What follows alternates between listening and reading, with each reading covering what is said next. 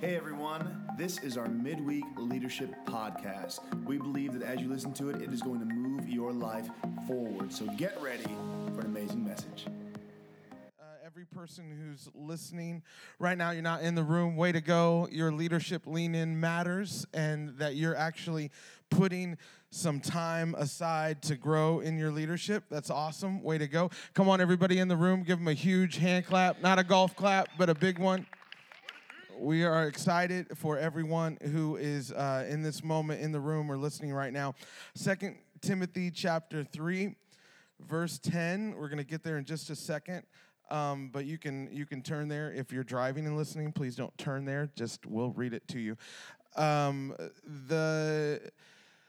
of the biggest things in any church that's growing, or any church that wants to make a difference, or any church that wants to see the kingdom of God move forward, is that church has to care about people, obviously. But even more than that, that church has to care about seeing those people move forward in their life and become more like Jesus. Everybody got that? That makes sense? Yes. Okay. So you got to see people come to your church, and they have to start taking steps to look more like Jesus. Once you come and give your life to Jesus, it's not an immediate whole life change on the outside. It is on the inside, okay? Your life is changed on the inside. Your heart is changed on the inside, but it's not on the outside. There's still some stuff and habits and things that the Lord works through you, and that piece is called, a fancy word for that is called sanctification. That's the fancy word for that. And that happens as the Holy Spirit works in your life, and the things you used to do, you don't do anymore, and the things that used to be habits now are starting to break because of the work of the Holy Spirit in your life. And so we all want to see this in our life. The way that Jesus has set this up for this to happen is not, I want you to hear this, is not by yourself sanctification. Okay? Everybody getting this? This is not by yourself. It's not, Jesus did not come to Peter or Matthew or Luke or any one of the disciples and say, you should believe in me. It's going to make your life better. I'll see you later. To each disciple, he said, come follow me. And so the life change, now there's a spiritual component that happens with you and God that only can happen with you and God. Where you make a decision, God, I want to change my life. I want you to be the boss. I want you to be the Lord. Okay, that is salvation. That happens inwardly between you and God. But as you start working through your life, as you start working through different things, what happens is the Holy Spirit starts working, this fancy word, sanctification, starts doing that in our lives. But God has always worked that through in the context of relationship, in the context of discipleship. When we talk about discipleship, that is two people working together. That is two people. There is one person that's trying to help the other person. This is how the kingdom is set up. And I want to make sure that our church is one that is set up for, hey, you come with me and let's grow in God together. That's why our connect groups are so important. That's why serving is so important.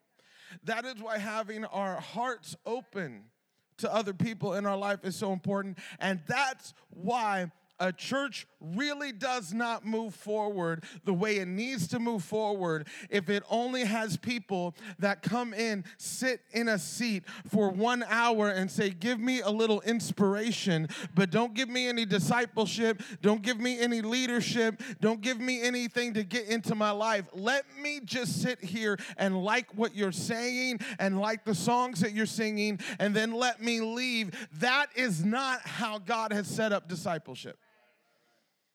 And churches don't grow like that. They might have a crowd for a while, but it's hard to have transformation from that and change from that. And so as a church, as our church, as we're moving forward, as we want to grow, as we want to see the kingdom of God take steps forward and the kingdom of hell be defeated over and over and over again, we have to be really good at having great relationships with people so that we can see discipleship happen. And we can see people move forward, especially when you say the word leader. I want to be a leader. Leader has a lot of context of some people say, well, you have to be perfect at all this. No, you don't have to be perfect at a whole bunch of stuff. Leading is just influence. It's really simple. Leading is just influence. So if you have influence, you have some kind of leadership. And so I wanted to take a moment and talk through this idea when we start talking about discipleship or mentorship or having somebody with you. Can I tell you, in our church, you don't need to have a title to have somebody come with you. Whoever told you in the kingdom of God that you need somebody to give you a title so that you can be the leader that God's called you to be? Just be friendly, meet somebody, and have them come along the journey with you. I don't know about that. No. You don't have to have it all set up.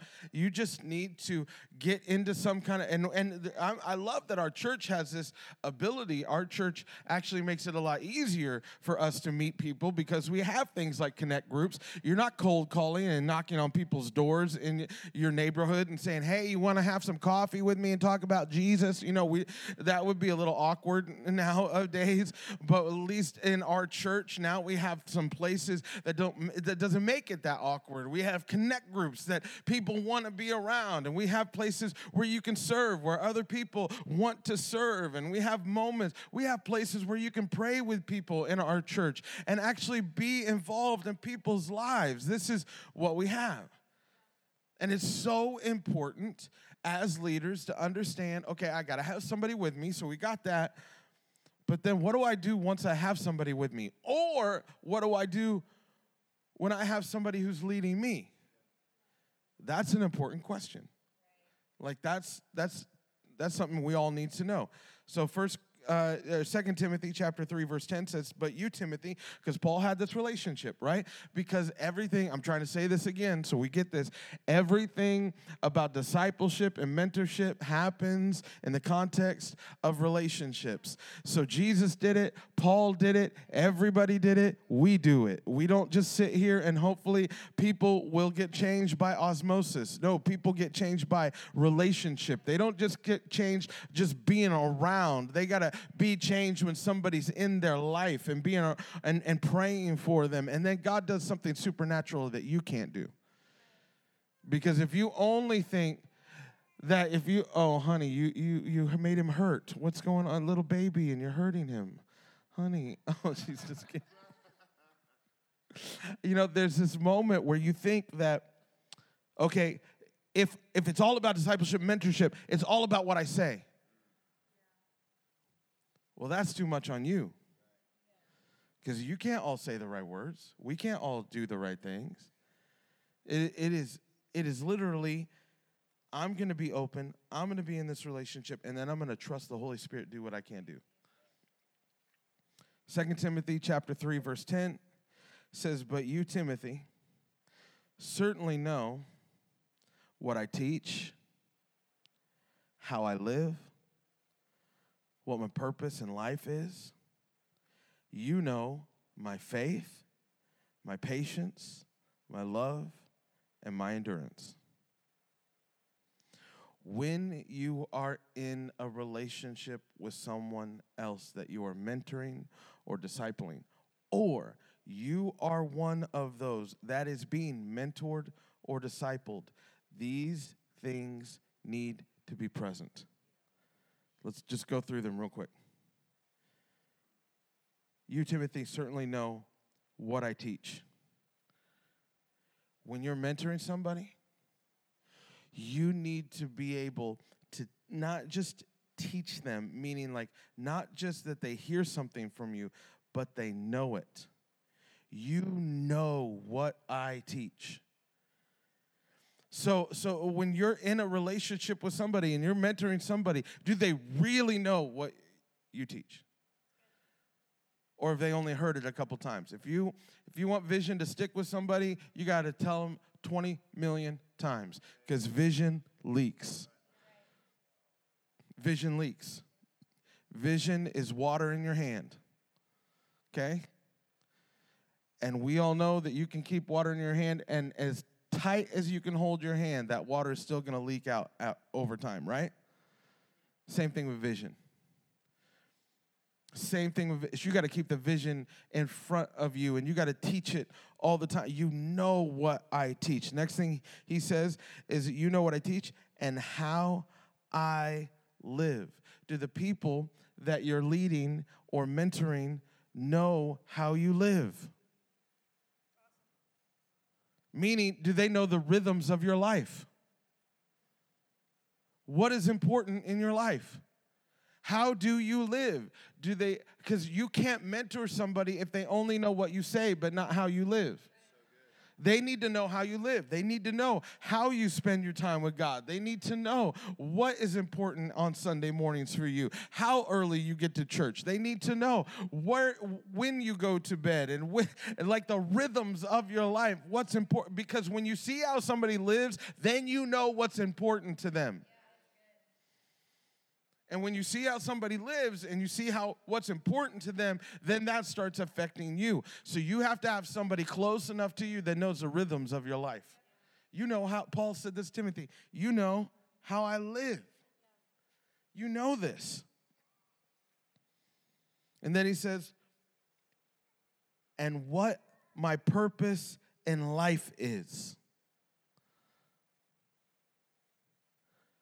Paul said, you know what my purpose in life is, Timothy. Do the people that you're in relationship with know the purpose of your life? The people you're trying to mentor, the people that you're trying to disciple, the people that you're trying to lead, do they know the purpose of your life? I'm on mission. I'm living my life on purpose. I'm doing this. They look at you and say, oh, their purpose is this and this and this and this. They know that I love. To Timothy, he knew that Paul's purpose in life was to build churches and see the kingdom of God move forward. And no matter what was happening in his life, he was always going to be building churches and seeing the kingdom of God move forward. Timothy knew this, and he knew this about Paul. Do the people that you're trying to lead know the purpose that God has in your life? Do they know? Is it bleeding out of you? Is it coming out of you every time you're talking? Is it like, man, I just can't stop talking about why God has put me on this planet, and this purpose is just overreaching and overarching in my life? And it might be for some people that they're like, oh my gosh, they're always talking about that. I don't know if I want to hear that anymore. But for some people that you're leading and mentoring, they're like, give me more. I want to hear more about this purpose, because I want to live my life on purpose. I don't want to live my life just so I can have a couple hours of Netflix more. I don't want to live my life so I can be comfortable in this life for a couple years, but not really see heaven move forward. I want to live my life on purpose, because every little thing that I've tried to put in place of this in every relationship, and a boyfriend or a girlfriend or whatever it is, it's never really made sense, and it's never really given me purpose before. But when they can see your purpose and you living your life on purpose, they're like, something's missing in my life, and I want that. And Paul said to Timothy, you know the purpose that I have in my life. And then he said this, he said, and you know my faith. You know my faith, the end goal of what I'm running to. Paul looked at Timothy and he said, you know my faith. You know what I'm running to. You know what I'm supposed to be doing. You know what I look at the end of my life and I see what God has for me, and I'm running. You know my faith. You know what I'm aiming for. You know that I'm aiming for to see these many people come to know God. You know that I'm believing for this church to grow. You know that I'm seeing it, and do people know that in your life that you're mentoring? Do they know your faith, what you have faith for? That I have, do people really see that in your life? Because if they don't, then you might be missing this moment how to lead and mentor them correctly. He says, you know my faith, and you know my patience. This is really important when you're mentoring to disciple people, that they see your patience with people. People will frustrate you. But people are not your problem. And so, because of that, you got to have patience. And the people that you're leading have to see that you're patient. Have to see that you're going to take time. And that you're going to keep praying. And that you're going to forgive an offense. Come on, you're gonna choose to love again when you got hurt. You're gonna be open, and I love what Jess says. She says this a lot. I'm gonna love like I never got hurt. What a great! I love that in the context of not a country love song, but in the context of church. Because in the context of church, I think that's really important. That you see people not with a side eye, but with an open heart. That you see people not with a cynics. I've been in this for a long time, and look at all my scars. So I'm hard to all of this. But you're just patient with people. Because isn't God patient with us? Isn't he so loving to us? Isn't the Father so open to us? And every time that we mess up, he doesn't ban us. He opens his arms wide and waits for us to come back. And Paul looked at Timothy and says, you know how patient I am. And then he said, my love, you know my love. Let people that you're leading, let them see your care and your emotions. You're not created to be a robot. So let them see your love. Let them see when this speaks to your vulnerability.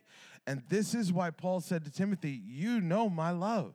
And you're not going to be able to lead and mentor somebody if you can't be vulnerable with them as a leader. That doesn't mean they see everything and hear everything. Some people can't really compute everything and see everything in your life. But there's this moment where they need to see your emotions. There's moments where they need to see how much you care. There's moments that they need to see that you aren't a robot and that you do feel and that you do care and that you do love deeply and that you do want to be involved in people's lives. And it does matter and it does hurt sometimes and you are excited sometimes and you are thankful and all of those things. I love that Paul reminded Timothy, yeah, you see my love. You know how much I care about this church. And then he said this last one, and I love this one. When you're mentoring people, they need to see this. He said, and you know my endurance. This one, I think, might be the most productive one that you can have when you're mentoring people.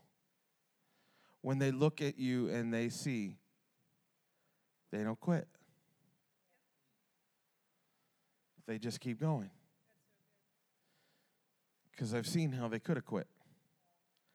And I've seen how it could have been hard for them. And I've seen how they could have used excuses to back out. I've seen how they could have used good excuses If anybody had an excuse to quit, it was Paul. Y'all beat me 4 different times with 39 lashes. I've been shipwrecked. I almost lost my life 2 times. There has been plots against my life, not by Romans, but by church people.